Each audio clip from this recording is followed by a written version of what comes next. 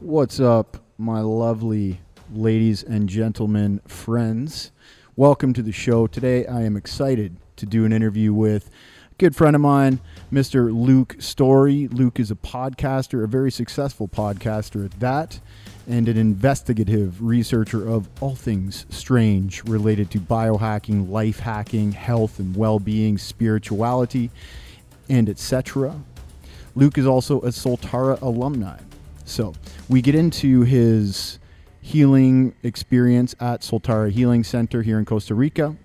We also talk about why he moved from California to Texas and some of the cultural undercurrents of the day that were part of that move for him. We also discuss his Soltara healing experience, which ultimately led him into his new wonderful relationship with his new wonderful fiance, Allison Charles. So really great conversation. I'm super excited to be able to post this today, and I hope you like it. And if you do like it, please, of course, as always, leave us a review on Apple Podcasts, iTunes, as well as subscribe. Always helps out. You can subscribe on YouTube. Always really helpful to us, and we really appreciate it. Don't cost you nothing. Helps us out a lot, so thanks a lot. And, of course, this podcast is sponsored by Soltara Healing Center, a Shipibo ayahuasca healing retreat in Costa Rica. If you feel called to work with this amazing medicine from the Amazon jungle, then hit us up. We're on social media at Soltara Healing Center. We are online at soltara.co. And, of course, if you're more of an in-person talker kind, you can just give us a call conveniently at 1-800-397-1730. Now, without further ado, I bring to you my friend, Luke Story. Please enjoy the show. Mr. Luke Story, my friend, my role model for podcasting, alumni of Soltara Healing Center, wicked guy, musician, student of the strange and alternative news feed. Welcome to the show, man. Happy to be speaking with you. We have tried to organize this conversation like 20 times, but one of the perils of success is not having time, right? So yeah, thank you for your patience. You know, this project came at a very strange time, which I'm sure we'll talk about in my exodus from California to Texas. And so, wow, I've never moved more than like 5 miles in my life, or well, I guess since I was an adult rather. And so, yeah, it's been quite a journey. So I'm glad we're able to actually find the time today. yeah, man. Well, let's start there. I mean, I follow your page. You've been posting a lot about your experience, your evolution in LA and the evolution of LA and the changes that have been going on there in the past, couple of years or few years based on your experience. Maybe get into that a little bit. And then your move to Texas, across the country, setting up with your new wife, and the difference in the vibe. I'm seeing a lot actually in the feeds from people that I follow on the news, and Patrick Bet David from Valuetainment talks a lot about the kind of difference.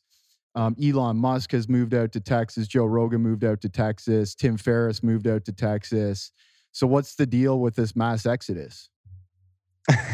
Well, I can't speak for any of those fellows, but for myself, I've been wanting to leave LA for a good 5 years, and I had some things to sew up there. I own another business, totally unrelated, an online fashion school called School of Style that I've had for 12 years, and then of course my podcast and all the public speaking and different things that I do.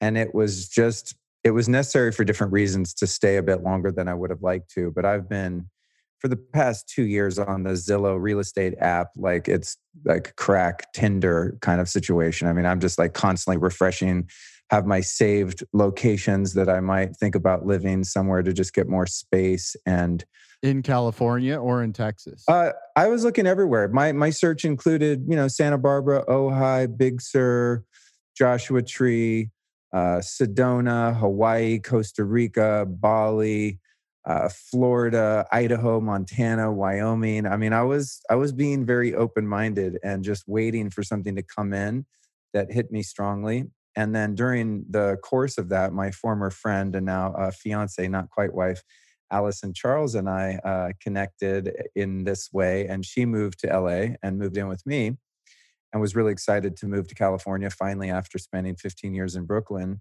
And she got there, and I informed her, "Well, hey, welcome to California. I want to leave."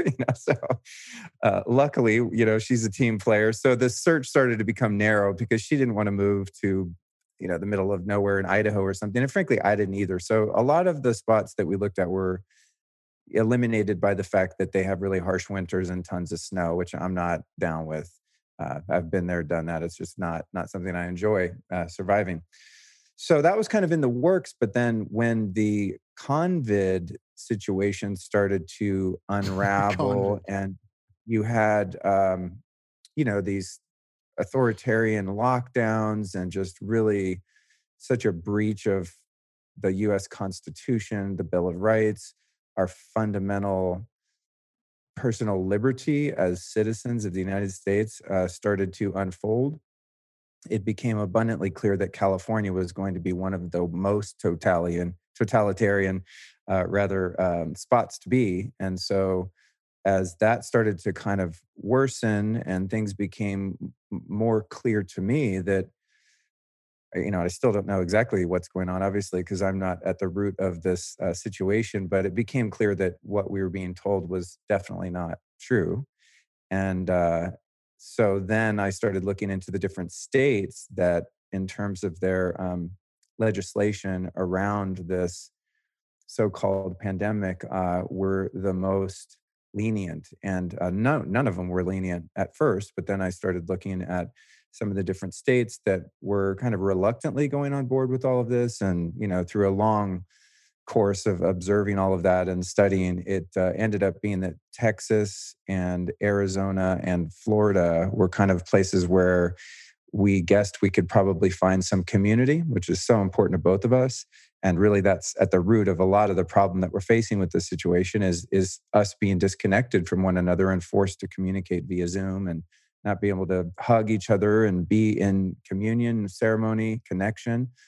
So we wanted somewhere where there'd be a few like-minded people, somewhere where the weather was relatively forgiving in the winter. And we ended up going to Sedona, Arizona for 2 months. And I thought for sure that would be the spot because I love it there. I've always loved to visit.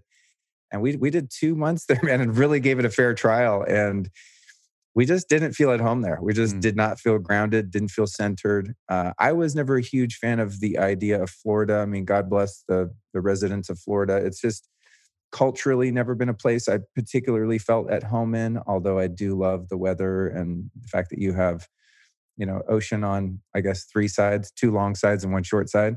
And I love the ocean. So that was appealing, but I just couldn't really see myself in any of the cities or places that I've been there. So the next stop after we went to Sedona and decided that that was not a fit was Texas. And I'd been to Austin a few times for work, although I'd never really been outside of the city to explore much of the countryside and hill country, which is where we ended up moving. Town called Lakeway, which is about 25, 30 minutes outside of the city. And we came over Christmas, man, and it was crazy because, you still had the mask mandates and all of this silliness, but we didn't stay in downtown Austin. Downtown Austin is quite full of people that really enjoy being controlled and having their rights taken from them. But outside of Austin, people do not like that. And so we landed the first night, stayed in an area called Dripping Springs, which is about 25 minutes kind of west of downtown Austin. And we were starving and we went out to find something to eat. We just found like a barbecue place. We walk in, there's a band playing like classic rock cover bands. No one's wearing masks. People are drinking, having fun. Everyone's happy. People look you in the eyes, and we just looked at each other like, this is different. So there was that. I mean, really just politically, it seemed like when and if things were going to ease up, this would be one of the first places. And they have, generally speaking, a more conservative government here. So there's more adherence to the Constitution and the principles that really, help to create the amazing country that we have here. And so things like the First and Second Amendment are really important to me. Not because I'm someone that's terribly into firearms. It's not like a big hobby of mine, but I would like to be able to defend myself against tyranny should it unfold any further, which it certainly seems to be. I feel a lot more secure with the ability to own a firearm legally and not have the government up my ass with the way that you're having to register them like you do in California and things like that. So I guess all that's to say, I just wanted more freedom, Yeah. and I wanted more space. And when we got out here, uh, just the community here is just incredible. There's a convergence of frequency of people here that is so obvious. There's an attractor field for some reason to this place on earth right now that we call Austin, Texas. And it's people that I really identify with. It's people that value things about liberal culture that I appreciate: great food, art, freedom of expression, acceptance of all people, non judgment, non discriminatory, respecting human rights and life, and all of those things that I cherish as a Californian, right? Yeah.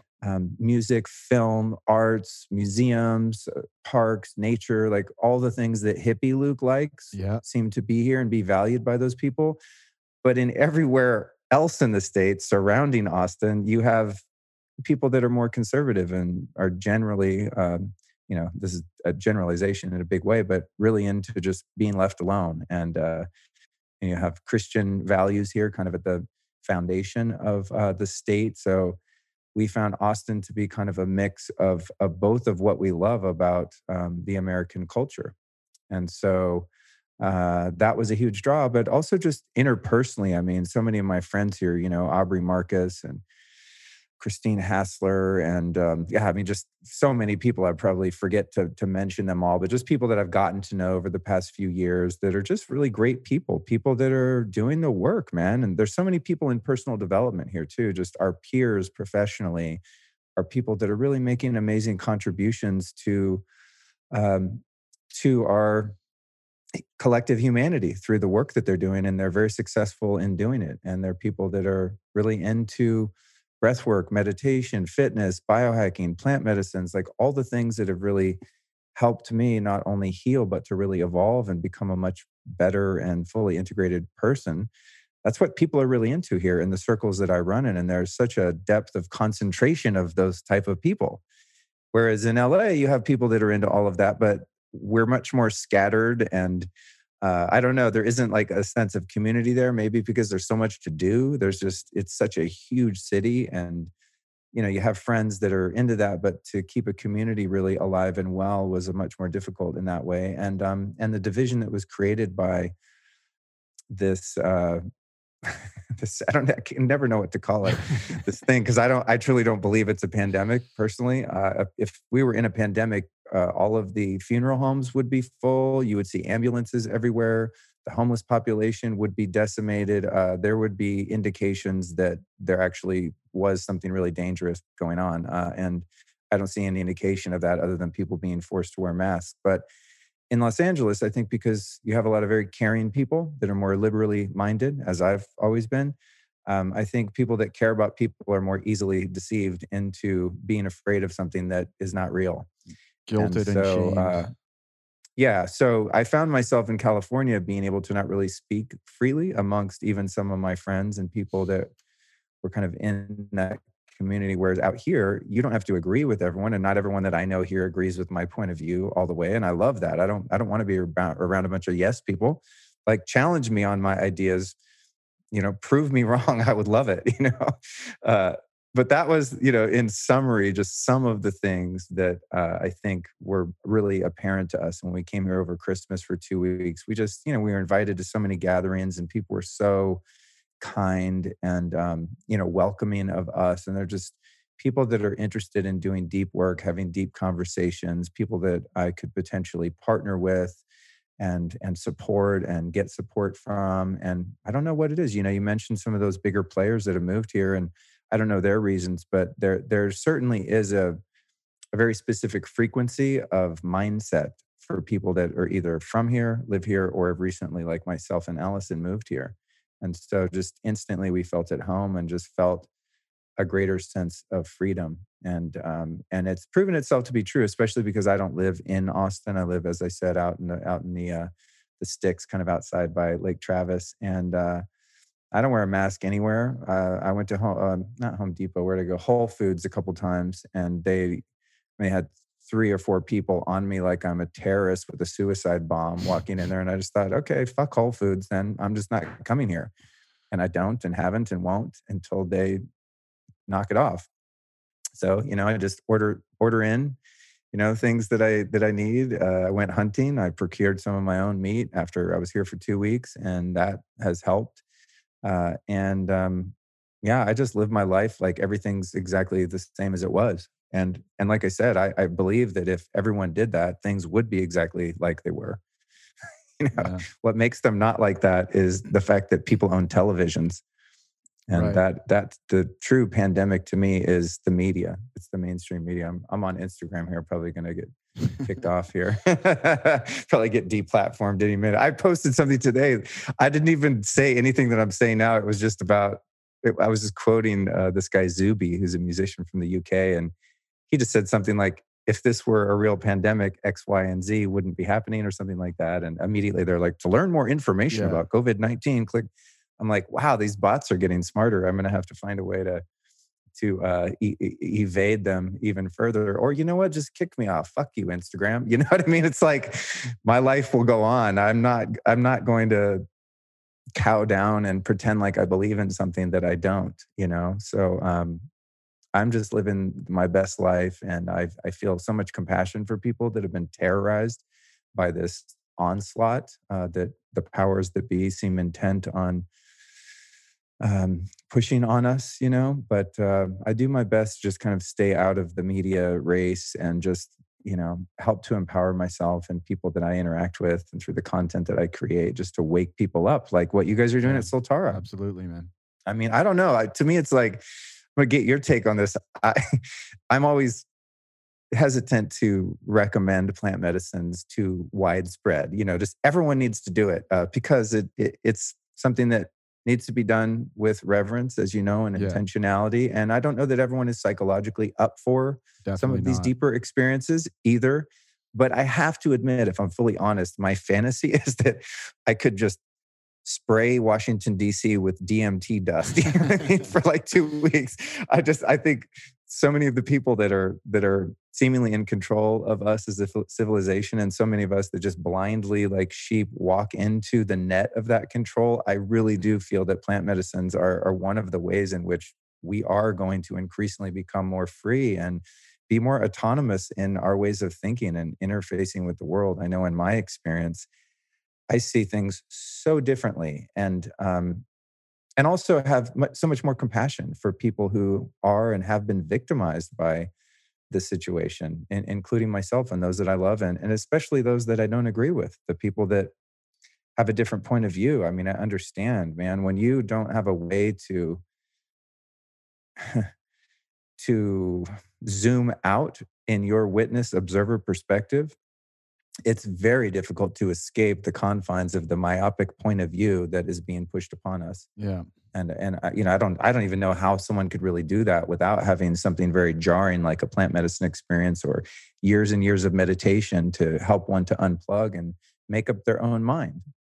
So Yeah, that's man. that's kind of a nutshell of the genesis that brought me and both I and Allison here to Texas, and the things we're enjoying about it. And it feels really good to be a little more free. And I'm not one that's, celebrating the governor's releasing the mask mandate here as much as many, because I don't think it ever should have been done in the first place. So it's sort Mm. of like giving the slaves a crumb. It's just Yeah. like, you get some meat with your rice tonight. It's like, well, I should have been getting meat all along. You know what I mean? It's but it's better than nothing. I mean, if you're going to be somewhere and be treated like a prisoner in your own home, well, it's better to be somewhere that at least is allowing you some micro freedoms along the way.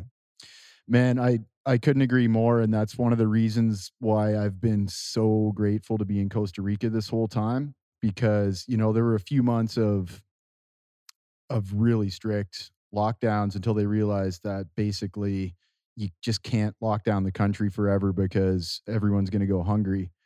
So they started loosening things up, and it's been a dream to be here basically throughout. Aside from the first few months, I haven't been home to Canada in a year and a half, maybe almost 2 years. It'll be 2 years in September.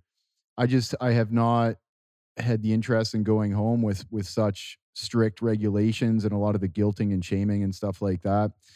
And that's been, to me, it's very interesting to look at this objectively and see how this has really, I don't want to use the term divided, but it's been interesting to watch where people gravitate to in the world and in the United States as a microcosm. Because in the States, you have like these different states that are basically different countries with different values. And you see a lot of people, maybe, I don't know, more independent thinkers, more entrepreneurial people, the companies that have gravitated toward Texas and Florida, where you have, I think, a higher value placed on freedom, as you explained, which is similar. I share that same value. And although I don't think that was one of the primary motivations for Costa Rica opening things up early, I think it was more related to economics that they just had to, or else they were going to lose their whole tourism sector. Um, and people just don't walk around with 100 grand in savings here to ride out a few months of lockdowns. So they have to work. A lot of people are kind of paycheck to paycheck, hand to mouth working, and they depend on those tourism jobs. But because I value freedom so much, I was in very deep support of Costa Rica and the way they handled this thing after the first real severe lockdowns. But then, in the States, it's like you've got people that are you've got people vocalizing their desire for freedom and their value being placed on freedom, and you've got people going to the parts of the country that boast greater personal freedom and liberty. And that also, you look at like Mexico, for example. I've been to Tulum. I was in Tulum in December, and they basically just walking around saying there's no pandemic here. And Jesse, my producer here, and Melissa, my co-founder, were just in Tulum last week actually, and it was just pretty light and everybody's cool. Mexico's cool. So you've got these different countries around the world that are operating differently and kind of seeing a bit of a migration there. A lot of people are coming to Costa Rica now, and in the States too. So it's interesting, man. And then the Austin, it's kind of like what you described. It's almost like a progressive city without being progressive. Like it's progressive without the, what would you call it? It's almost to me, it's like there's, and not with everyone, of course, there are both sides of extreme points of view on both sides. But I would say, generally speaking, at least the circles I run in, I don't know that there's a name for us, but maybe centrist might be appropriate. And I don't even know in the truest definition of that word in a political sense. But me personally, I love all races of people. I love whoever you want to have sex with, whatever gender you want to change yourself into. Like, go fucking nuts. Yeah. I'm all about you expressing yourself. If one's behavior is not harming other people, I'm all for it. I love the arts. My mom was born and raised in Berkeley. I grew up in the Bay Area. I always thought I was a liberal my whole life. I mean, I never voted because I just didn't believe in the political system. To me, it's just a big theater act with kind of two masks on the same face, and they swap one out and the same things happen. We just keep going to war and devastating, the indigenous peoples around the world. And I'm on board with all that. I've always been pro-peace, pro-human rights, equality, all that. Yet at the same time, what has made this country, one of the things that made it what it is the fact that we have this thing called the Constitution of the United States of America. And basically what that is it's a record of some fundamental spiritual principles by which the country was founded on. Now, that isn't to say that obviously this country has a dark history like so many countries in which, hey, there were already people living here doing just fine. And some other people came and said, your shit is our shit now because we have more guns and more people, right? And so I'm not ignorant of that fact, but it is what it is, right? But I think because this country was founded throughout all of its errors that I just described and many more, slavery, all of this, there were principles in place here that really created the culture that allowed the best and brightest people from all over the world, from all of the cultures to immigrate here, my ancestors included. And it's those brave and creative people that really created this incredible country that has had so many amazing innovations and so much true progressivism in terms of human rights. And so there are so many wonderful things about this country. And the thing I think that makes me not perhaps a true liberal in the sense is that I do believe in conserving American values and the good parts of what made America an incredible place and still is an incredible place. It's the people, and it's the rule of law and the adherence to those fundamental principles that makes and will continue, hopefully, to make this country a safe haven for people from around the world that want to come and do something incredible with their lives and make a contribution to humanity. And so, in that sense, you could say that I'm conservative because I believe in conserving the things that are good about our society, right? Yeah, absolutely. And our society. And I'm not even a Christian person, but many of the tenets that our society was founded on are, I mean, they're labeled as Christian principles, but they're really just fundamental spiritual principles. Principles of fairness, equality, the rule of law, the right to a fair trial if you've been accused of breaking the law, and fundamentally, especially these two, the fundamental right to speak your mind and express yourself as a sovereign human being. And that's, to me, one of the biggest travesties about all of this that's going on is really the suppression of speech. And there are many people online that I don't agree with at all. And I would be horrified if their speech was censored. I might not agree, but I really respect their right to speak their mind. And that, and also the right to protect yourself from tyranny. And I think many people think of the Second Amendment as some defense for mass shooters or crazy hunters or criminals. But the fact is that that principle was put in the U.S. Constitution not to defend us from one another, but to defend us from the tyranny of government, that if government ever became too big and too authoritarian, that individual citizens would have the right to defend their liberties, right? Their freedom, such as the freedom to express themselves and to live their lives in a way that they so choose. And any country that has restricted those two rights historically has ended up in a tailspin of mass genocide under the guise of socialism that devolved into communism. And I mean, one just has to look at 100 million deaths in the last 100 million or 100 years, 120 years, whatever the numbers are, something close to that have come as a result of nations not having a constitution like we have to protect the citizenry from the overlords that control society, And I don't know how this turned into this kind of conversation, but I guess it's just like, we're talking about, well, what makes this sort of this group mind or hive mind in the most positive sense of people here in Texas. And, even when you get out into the sticks here, I mean, you just see Trump signs everywhere. And many people think, oh my God, it's a bunch of crazy rednecks that are racist. And I don't know, man, I go out in the country and people seem just as nice, if not nicer, as they are in the cities where you see Biden signs all over the place, Yeah.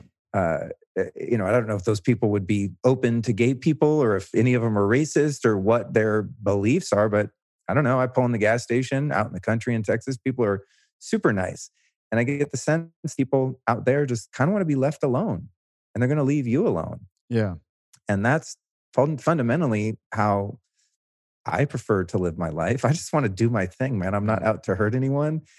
I'm just trying to live my life, make a living, have a family, Yeah. have some fun, get out into nature. Like I'm not one that's trying to really mix it up and create problems. You know what I mean? Yeah. But if I can't go on my social media and say like, hey, there might be some health risks of this inoculation without being labeled a domestic terrorist, it's like, what's happening then, right? Yeah.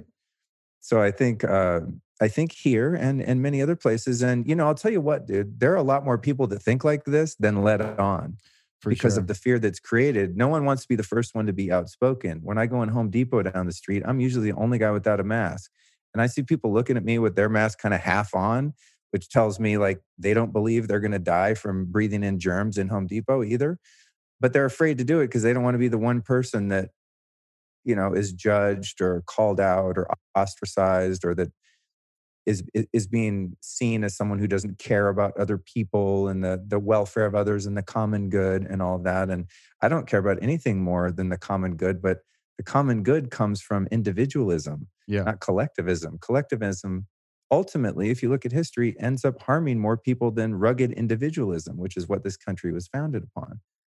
Yeah. So a lot more people than we're aware of understand what's going on, and they either don't have a platform with which to talk about it, or they do and they're afraid to talk about it, or they just don't recognize their own power, the strength in each individual's person's ability to stand up to tyranny and just say no.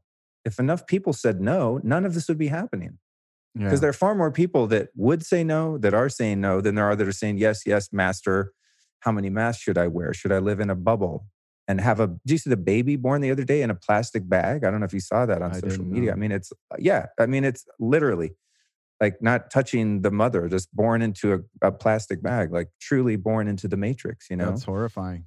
There are far fewer people that are indoctrinated into this idea that we must live in fear than there are people who are like, well, I'm just going along with this because I don't want to get called out, Right. So Or guilted or shamed. It's like I'm totally on board with you with the values you discussed. It's like um I've always also been a liberal, grew up in Canada, always supported the Liberal Party. A lot of the conservative values repulsed me because it used to be the conservatives that were the judgmental ones that, were like liberalism used to be like live and let live. I'm going to do my thing, whatever I want to do, you know, um, is fine.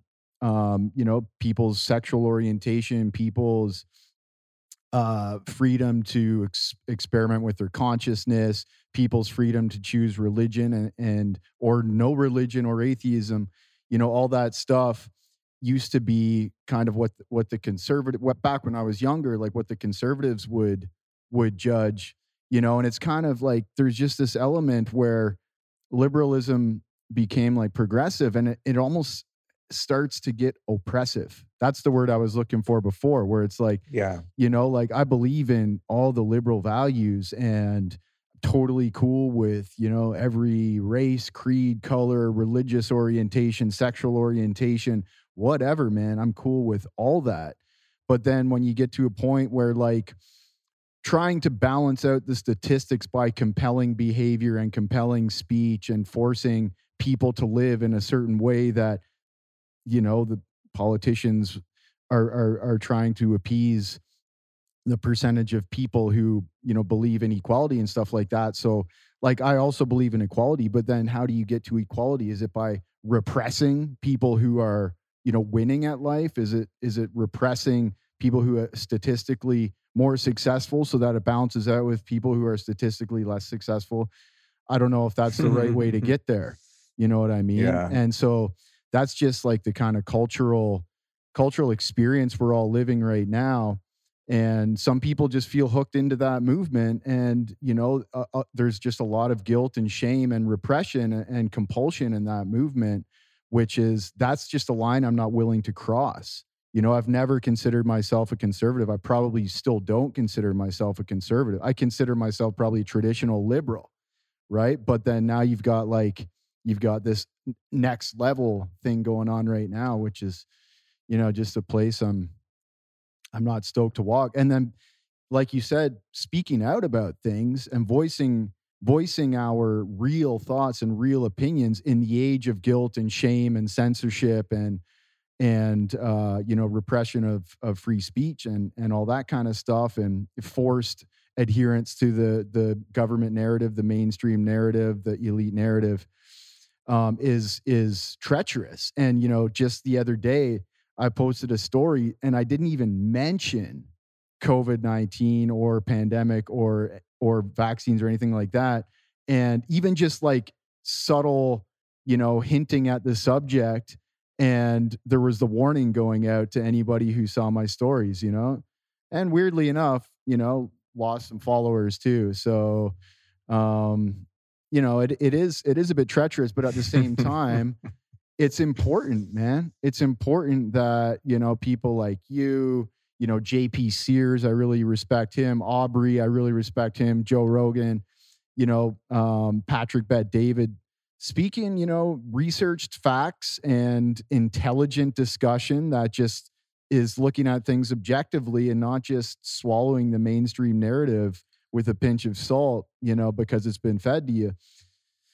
So props to you, man, for standing up, and I think people are gravitating toward it. We're certainly finding, like, there'd be people who listen to this who give us tons of props on this conversation, because people are just craving like some real legit honest conversations that don't just kind of fall into the mainstream narrative, right? Yeah.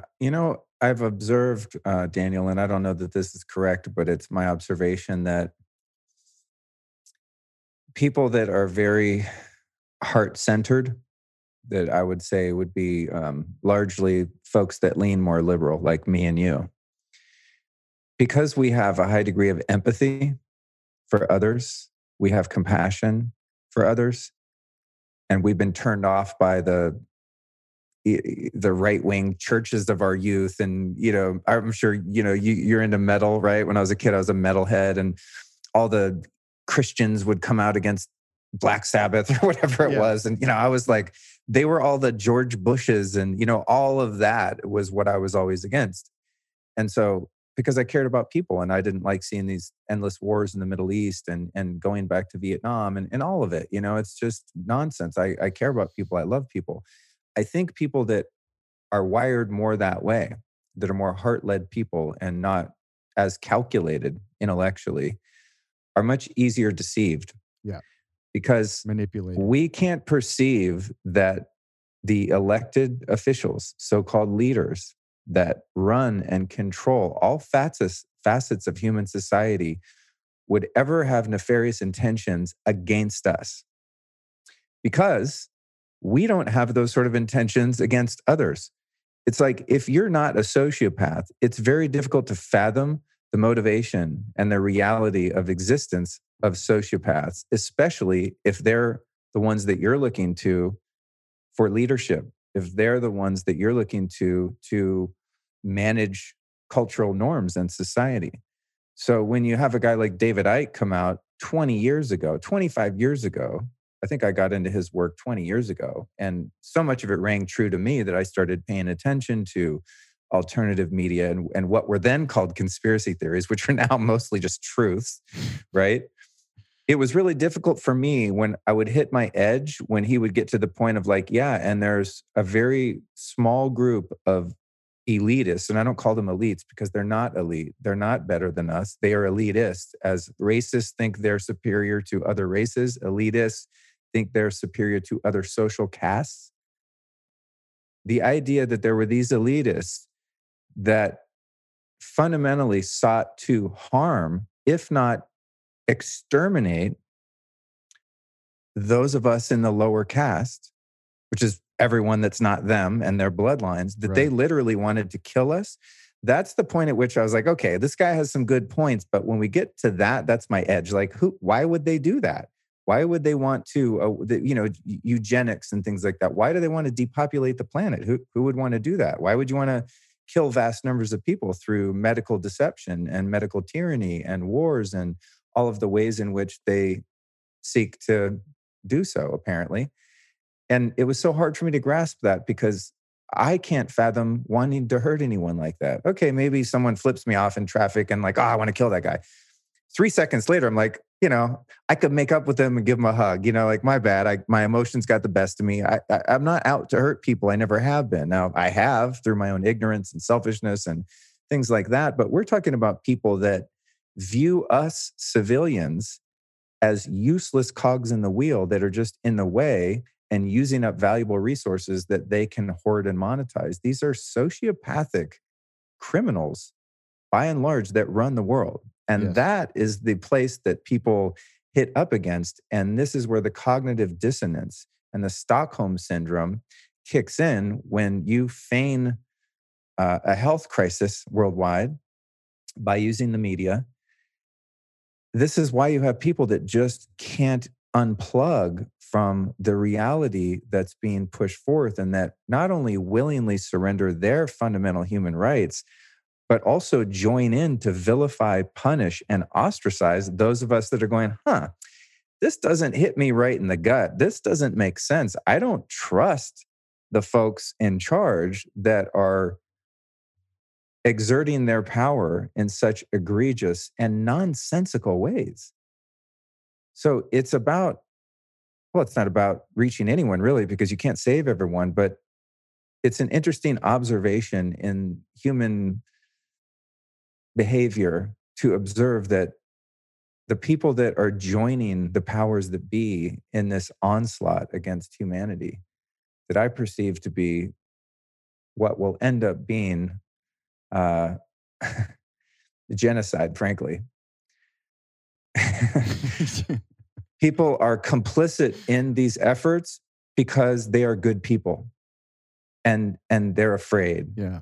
And so a guy like me that posts something on social media or walks into the CVS without a mask, they would view someone like me as part of the problem rather than the solution, because they care about people and they are still largely and innocently trusting in the idea that the entities that are in control of our world systems, whether it be the medical system, education system, the economy, trade, all that, religions, all that, that at the very top of that pyramid, that power structure, are people who not only don't care about the population of the world, about humanity as a whole, but loathe the population and seek to harm us.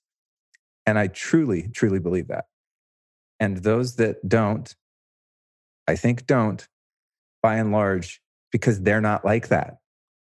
And so when they buy into dogpiling on, the lady at Walmart that walks in without a mask on her kid, and you see these fights on social media, and you have this incredible division. Now we don't only have racial division, largely brought about by the media amplifying stories in the ways that they do and omitting stories that don't fit that narrative. You have this amplification of the division between people that are signaling out of virtue or perceived self-virtue that they're on board with this program and they're going to get the shot and they're going to wear the mask and they're going along. And if you're not, you're vilified. It's a good thing to do.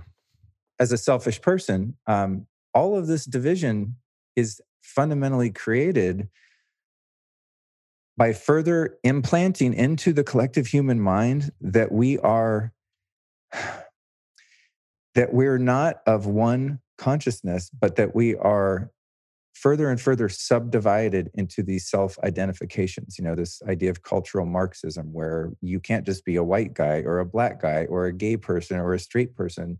There's 45 different definitions that I don't know who brought them all in, right? But we're adopting them because of the human egoic desire to micro self-identify and to be special. There's this sense of specialness. And so the more people are further divided into their nationality, their cultural beliefs, their religious beliefs, their gender identity, their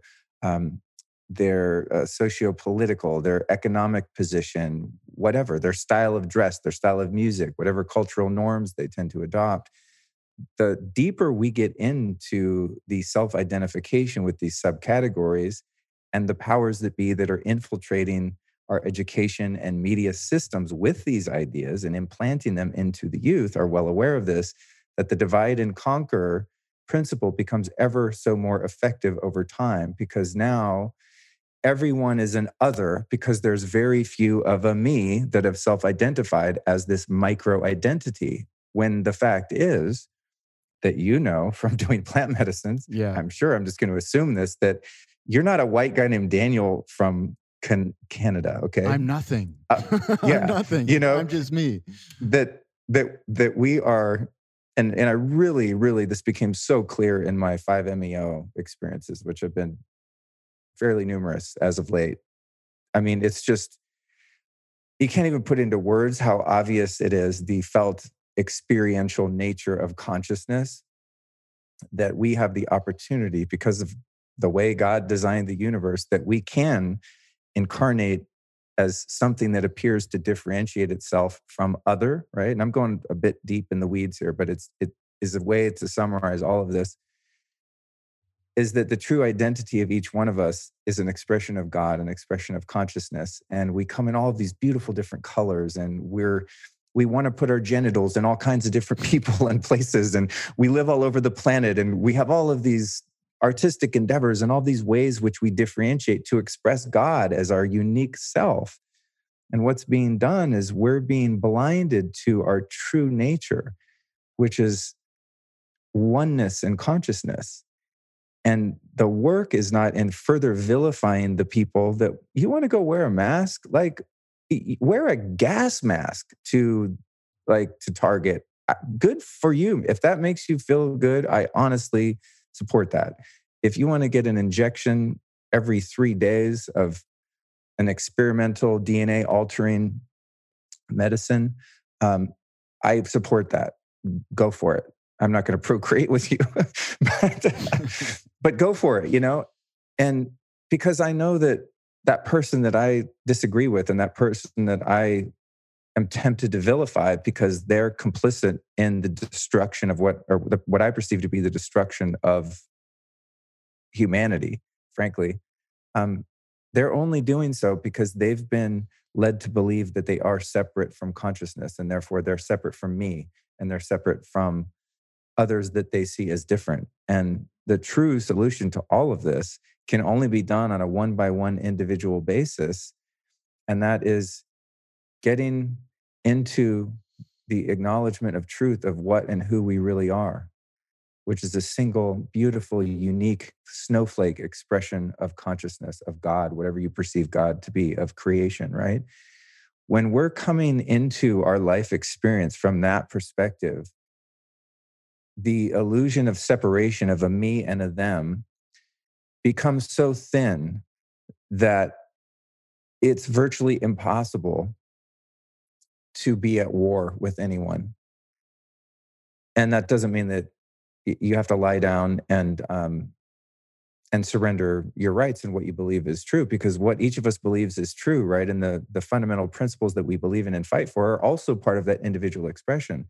But when we know who and what we are, like I'm expressing myself right now, and a lot of people listening to this might go, this guy is fucking crazy. I just watched CNN and the numbers are up. What is he talking about? This guy's evil, If that person listening was really in touch with who they are, they would just know that I am them and they are me. And that we can have differences of opinion and perspective that are on the surface in opposition, because we know the truth of who and what we really are. And the more we can wake people up, and thank you so much for the work you're doing at Soltara of just unplugging, human after human from the matrix and showing them that there's a lot more going on than meets the eye, and a lot more going on than we perceive on the surface through the lens of our senses and our personality and our intellects and our ego, that who and what we really are is an infinite being with infinite potential, just like God, because that's what we are. And the more of us that can encourage people to find that truth about themselves, the less we're going to micro-identify and get caught up in the melodrama of right, wrong, left, right, black, white. I mean, it just all becomes so dumb. It does. It's such a shallow way to experience one's life.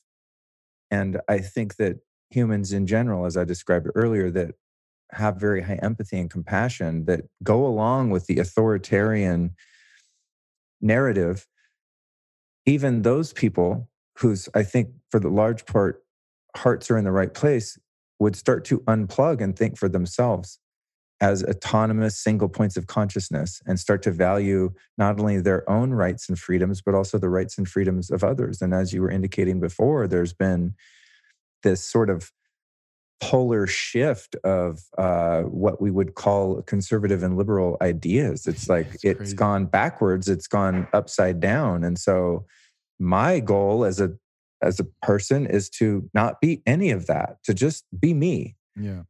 And to learn as I go and be willing to correct my errors and mistakes along the way, and to do my best to really treat people with kindness and fairness, and even the people that I don't agree with, and to speak my mind, and also to surrender my addiction to being approved of and being popular or being famous or being right or being someone that people follow on social media or any of that. You know, during the course of this scamdemic, as I became a little more aware of what I perceived to be going on and become more outspoken, I lost a few people, and I've gotten some trolls here and there, and some people have not agreed, and that's fine, you know. And at first it was like, oh man, I better shut up. And I thought, no, that's the whole plan, is to get people to shut up, to silence dissent. And frankly, I don't need 100,000 friends. I don't.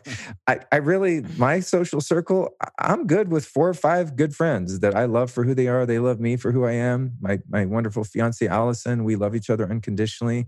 I've got a great family, relationships with my mom, my dad, my brothers.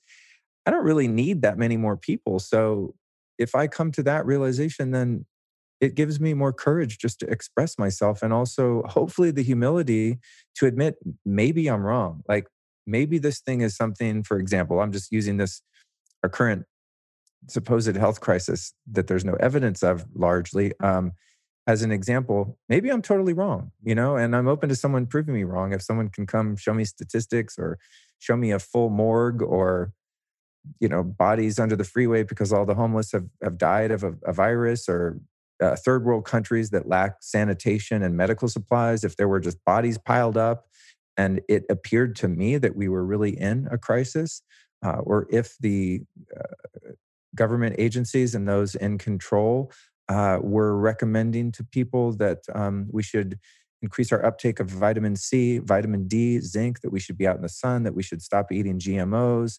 aspartame, canola oil.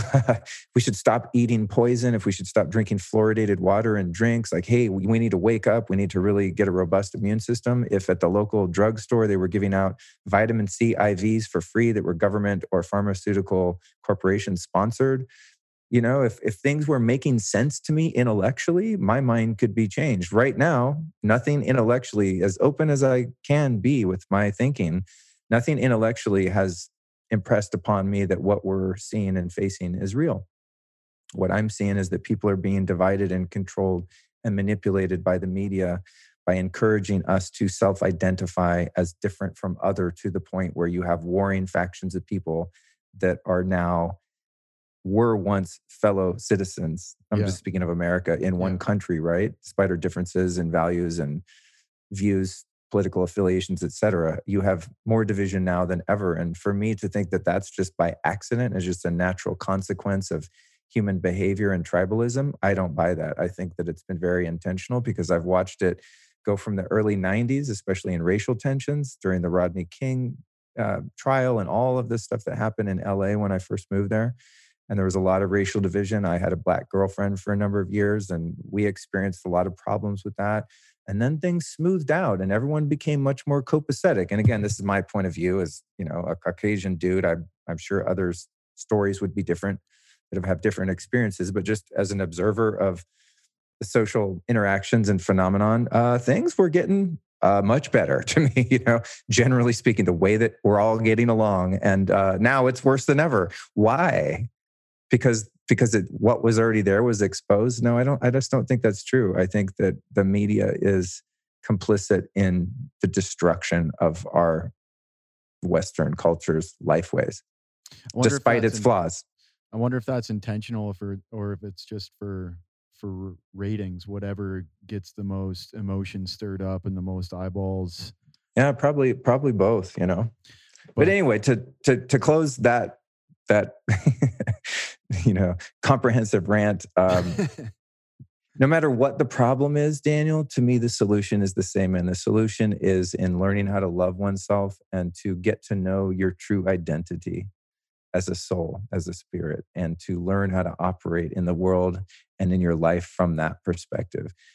To emanate love, to be able to receive love, to love your enemies, to love the powers that be that I perceive to be evil, because what I perceive to be evil really is just people that are devoid of love and that don't have access to love. And so they seek to control and to exploit and to possibly even exterminate people that they deem to be less valuable in their contribution.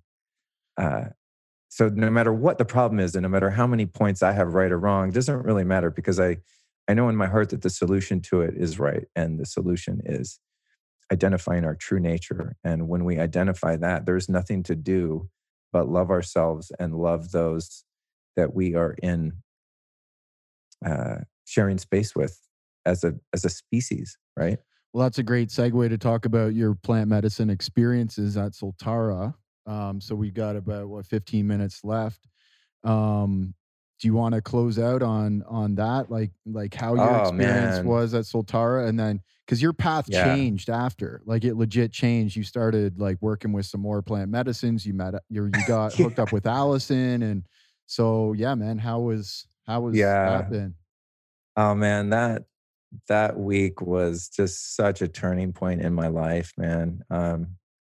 There's so much to unpack there, and I did a number of podcasts about that experience and interview with you and Melissa and all of that for people that are wanting a more detailed account of it. But in hindsight, I think what was really interesting about the experience at Soltara versus my prior experience in 4 nights of ceremony was the level of depth that I was able to explore because of the very traditional type of ceremony that you guys hold.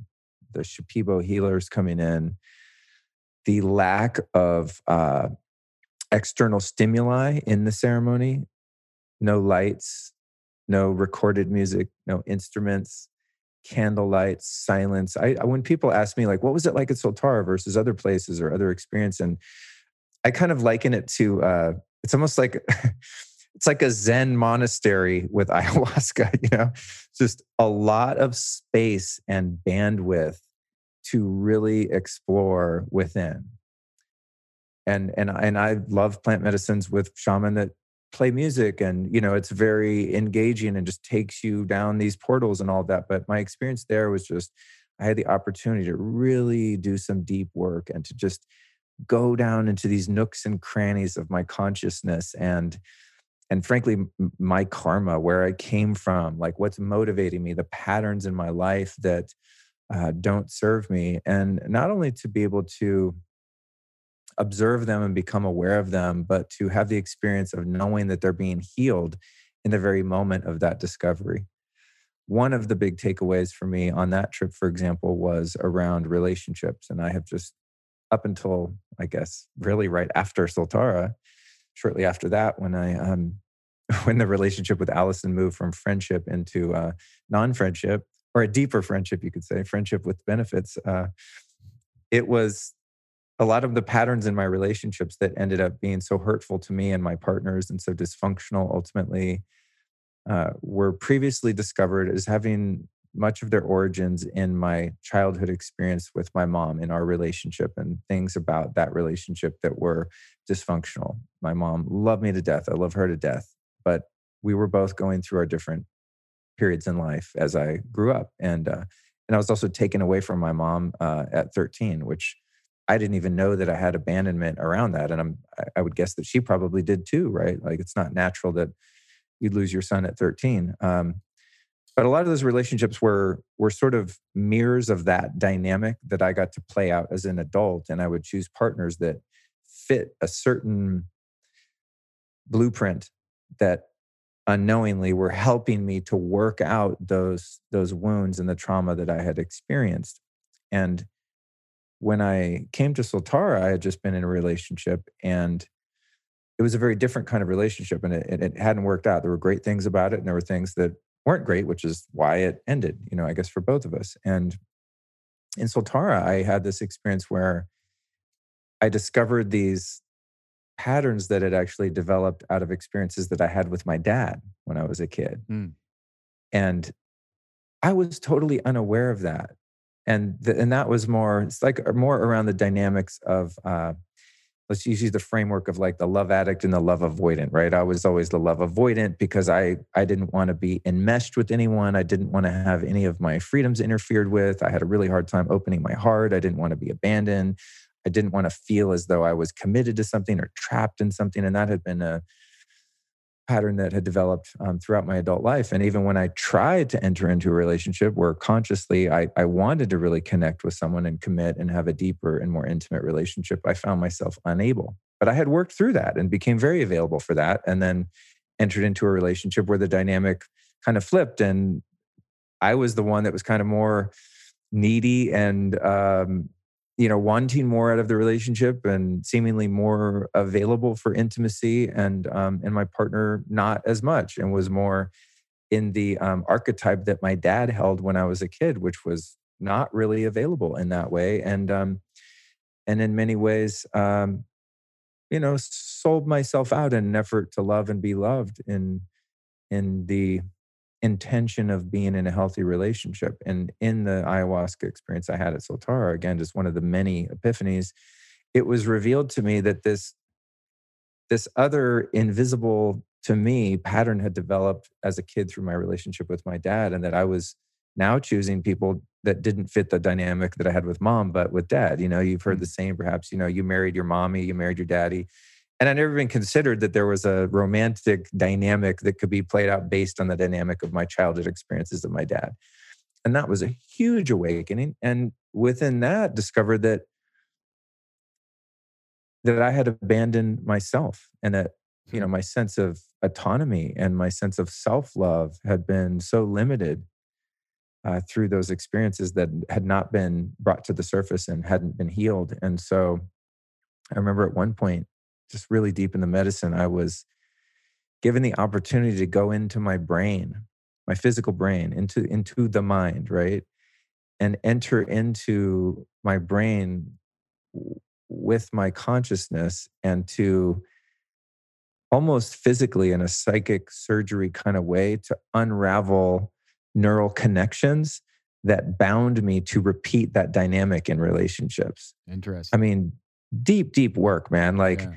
way down the rabbit hole. You see a little bing, oh, I see this. And then through courage and trust in God and trust in the process, being willing to go to those really scary places, like, ooh, God. And sometimes I take a break. I sit up for a minute and I'm like, okay, I got to prepare myself. If we're going to go into this shit, medicine, God, whoever I'm talking to, higher self, okay, you want to look at this? Okay, hang on. Take a breath. All right, let's go. And then we go in there.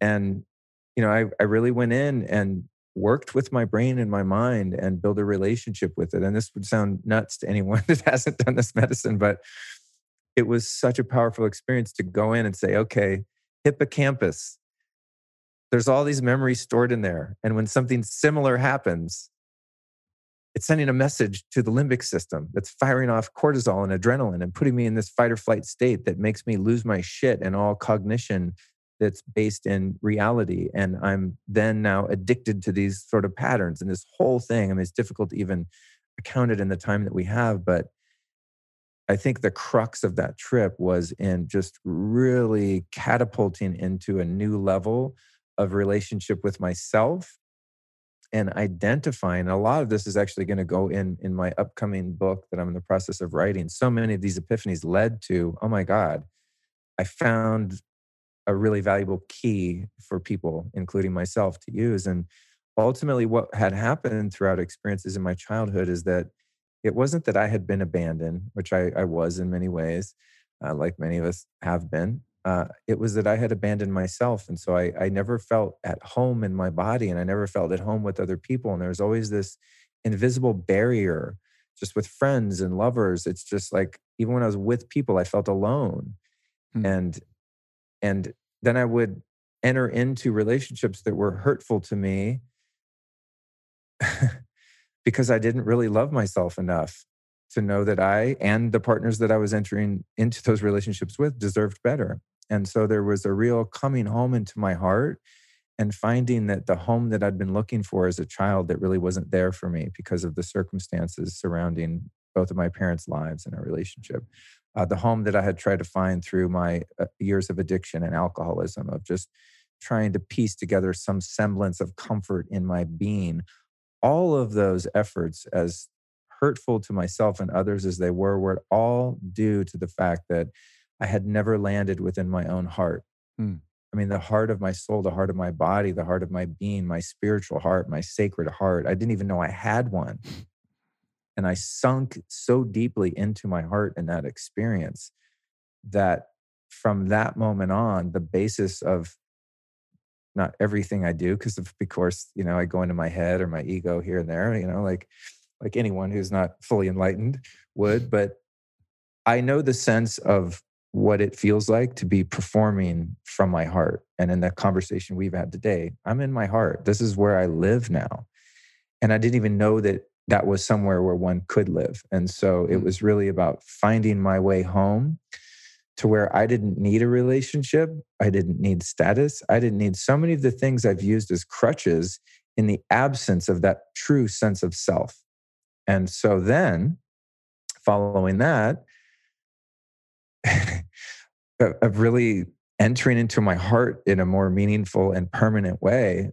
Shortly after that, I asked Allison on a date, and through some other medicine experiences with peyote that we shared together, our relationship was just fast tracked into what is the most fulfilling, healthiest, just one of the best experiences of my entire life. I mean, every day I'm in awe at who this person is. And in that reflection it's not just about who she is, it's about who I am, that felt worthy of being in relationship with someone like her. That's awesome. That I found my heart and someone else who is equally in touch with their heart in the same way, or, in their own way. Sure. That we found each other and have two autonomous people that don't need each other, but also need each other very much in the most positive and healthy sense, because you have two people that are whole and healed and have really done some deep work. And the intimacy that we have available and the love that we have available because of the love we have within and for ourselves is just unfathomable. And it's something I didn't even imagine.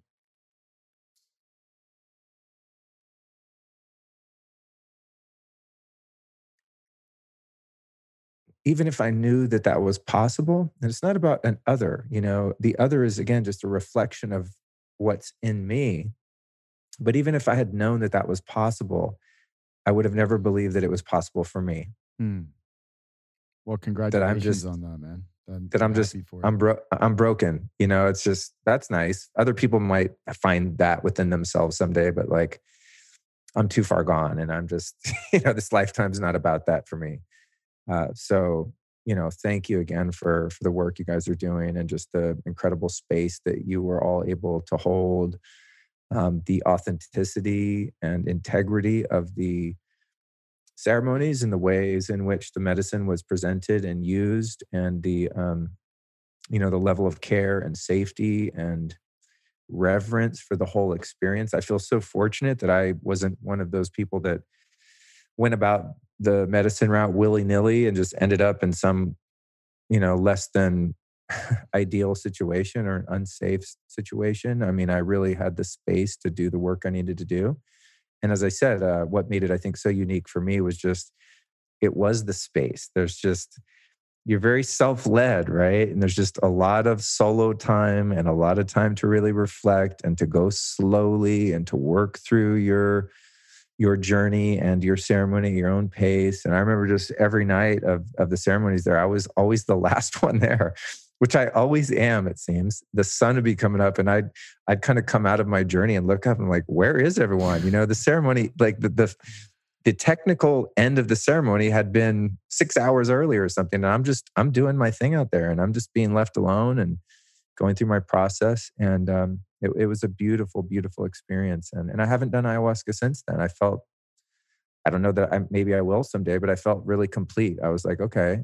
And then went on to explore a number of other medicines that have been just so profound for me, largely because a lot of the path was cleared during those 4 nights. I mean, a lot of heavy lifting was done. There was a lot of excavation of things that needed to be cleared out so that I could continue my spiritual growth. It was very, very fundamental and foundational in my experience. Man, that's it's very heartwarming to hear and very humbling to hear, that you had that type of experience here. And it also makes me very happy because, love and relationships are really the foundation for happiness and fulfillment in life. Like, you don't want to have to be a needy person to need someone to love you in order to feel complete. But as humans, we simply need love. We need relationships. We need personal connection. And to have played a part in enabling a more complete connection for you to connect with yourself so that you can connect in a neutral way with Allison or with others, and for you two to have this bond where it's not like maybe it's interdependent in a healthy way, but where it's not like a some type of deficit in each person that's being satisfied by the other person in an unhealthy way, right? Which a lot of us experience, where we're finding people in our lives to satisfy some kind of deficit that we feel internally. But that's a beautiful thing, man. I mean, I can speak from experience too. Like the medicine has really, I didn't even have a long-term girlfriend until I started working with ayahuasca when I was like 30 years old, man, And so, I've basically had a long-term girlfriend ever since, right? Because I just have woken up to that fact of like, yes, I do deserve love. Yes, I am a complete person. I don't take life too seriously anymore. And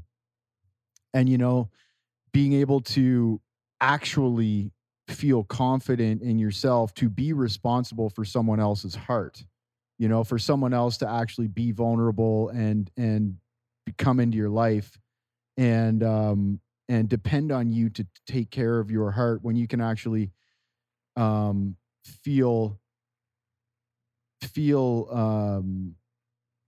competent and confident in your ability to do that responsibly, is a beautiful thing. So yes, it is, sir. Thank you. Yeah, man. So we're hitting time. Thank you all to our Instagram live community.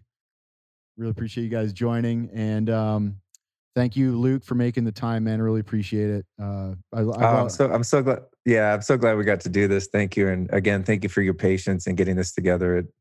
The invite came at a time and when life was very tumultuous, to say the least. So it's been great to finally get this one on the books and get it done. And it's always a great experience for me too, to just reflect and sort of reevaluate where I am and my perspective. It's like the third ear is hearing me talk as you ask me questions and go, okay. That's how I work things out, really, is by talking more so than thinking. And so thank you for, helping me to further solidify my current view of some of the world affairs and things going on. And also just to remind myself that at the end of the day, nothing out there truly matters. It's all about the relationship with myself and my God.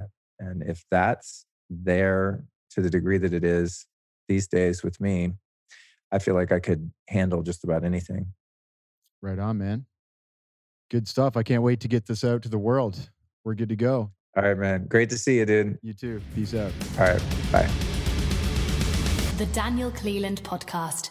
Thank you so much for joining us today for the Daniel Cleland Podcast. We truly enjoy you sharing your time with us.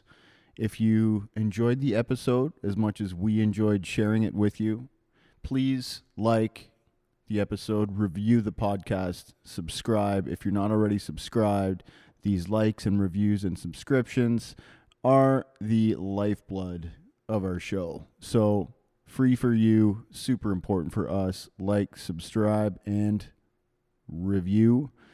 Thank you so much. Of course, this podcast would not be possible without the continued amazing sponsorship of Soltara Healing Center in Costa Rica.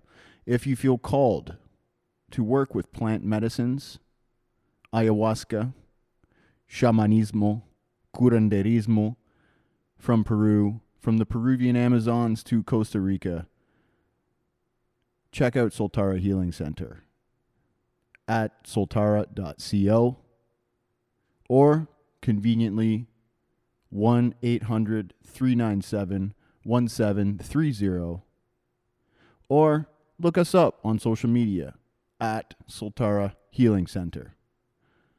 All kinds of great content, nonstop, coming out down the pike every day, just for you. Thanks again so much for joining. I appreciate it beyond words, and I look forward to doing many more of these episodes for you and connecting. If you want to reach out to me, there's a contact form on my website, danielcleland.com. Feel free to hit me up. I read every email and try to respond to all of them. Thanks again. Much love to you, and I hope we get to catch up soon. All the best.